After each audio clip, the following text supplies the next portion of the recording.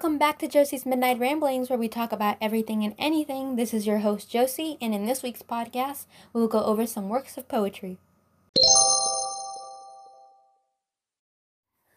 There's 3 poems in particular that we will discuss. We Wear the Mask by Paul Laurence Dunbar, Identity by Julio Noboa Polanco, and When All My Cousins Are Married by Amy Nezuko Matsuo. We will discuss how elements such as language, imagery, structure, and point of view convey meaning in the poems. Alright, so we need to be familiar with literary elements and what function and impact they have on literary works. When analyzing the poems, we also need to essentially be able to discuss the poem's purpose and what meaning it is trying to tell us about the world. So let's get right into it.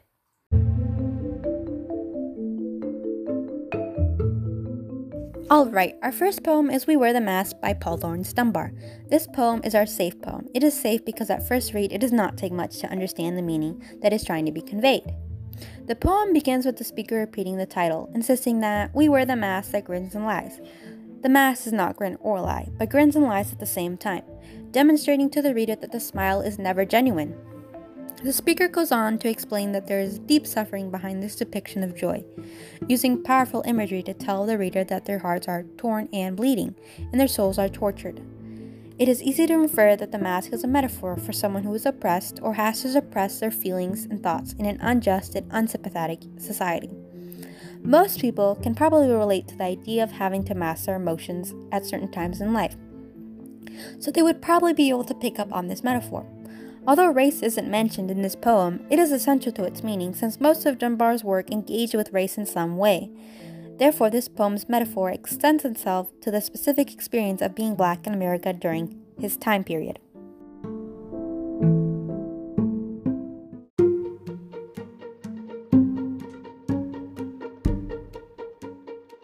Alright, moving on to Identity by Julio Noboa Polanco, our work it poem. This poem requires a bit more analysis as its true meaning may not jump out at us at first.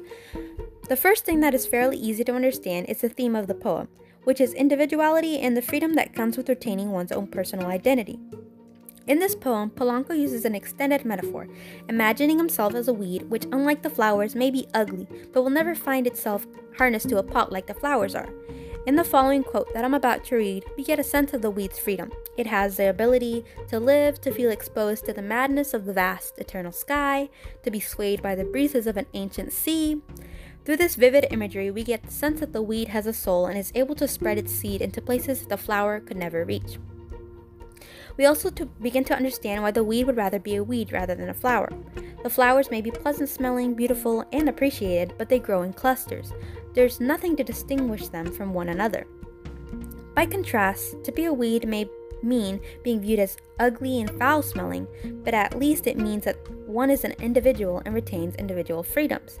It can also feel dangerous at times to define normality and break outside of the pots within which the other people live.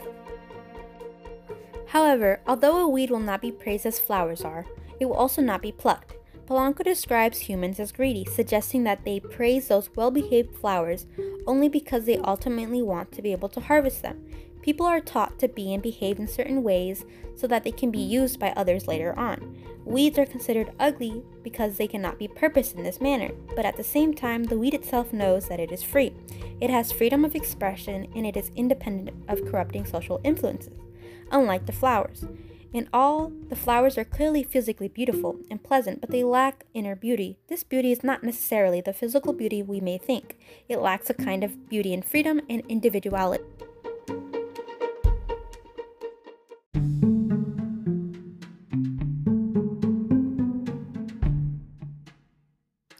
Moving on to our risky poem, When All My Cousins Are Married by Amy Nezuko Matsuo. This poem will require us to use all of our brain cells. Okay, alright, maybe not all, but a lot more.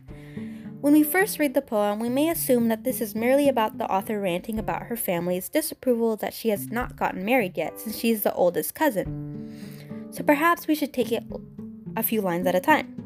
In the first lines, the author speaks about reading a book and remembering that she is above words like arrange, dowry, engineer.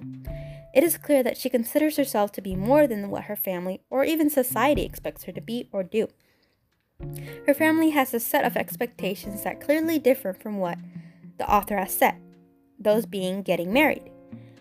When she mentions engineer, this may be a play on the stereotype that many people have against Asians, how they are all doctors or engineers. In the next few lines, the author speaks about spiders. In many cultures, spiders are considered to be good luck. In the next lines, we see that they take great care in collecting all these spiders, perhaps wanting to bring a lot of luck into the couple's marriage. Moving forward, she speaks about a spider larger than her hand, and how it left for the front door without saying goodbye. Since the author keeps bringing up spiders, they are probably significant, and perhaps she doesn't literally mean spiders. Perhaps the spider was a person or an opportunity that walked past her. The next few lines are italicized. But it didn't bite you, it left, no? These lines seem to convey a bit of disappointment from her family, maybe because she didn't seize the opportunity her family wanted her to. Towards the end of the poem, the mood shifts. She starts to explain that she is not scared of these spiders like her family believes her to be, but she wants something a bit different from these spiders. She wants someone who gasps at gigantic jackfruits. However, it seems that she still wants them to have the ability to see a dark cluster of spider eyes. Throughout the poem, we see this internal conflict that the author has with themselves and her Indian customs. Perhaps the author is trying to describe her difficulty in finding an identity that is a bit of both. It is clear that she does not completely resent her customs, she just has trouble finding a balance that is still true to herself. Overall, this poem is definitely a risky choice, seeing as deciphering what the spiders truly mean in the poem has stumped me multiple times.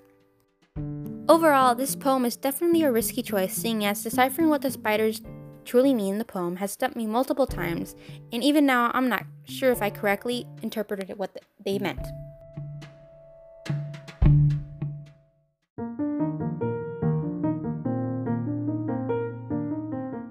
And that's it for tonight's podcast. Join us next week where we have a heated discussion in which we decide which show is better, Avatar: The Last Airbender or Legend of Korra.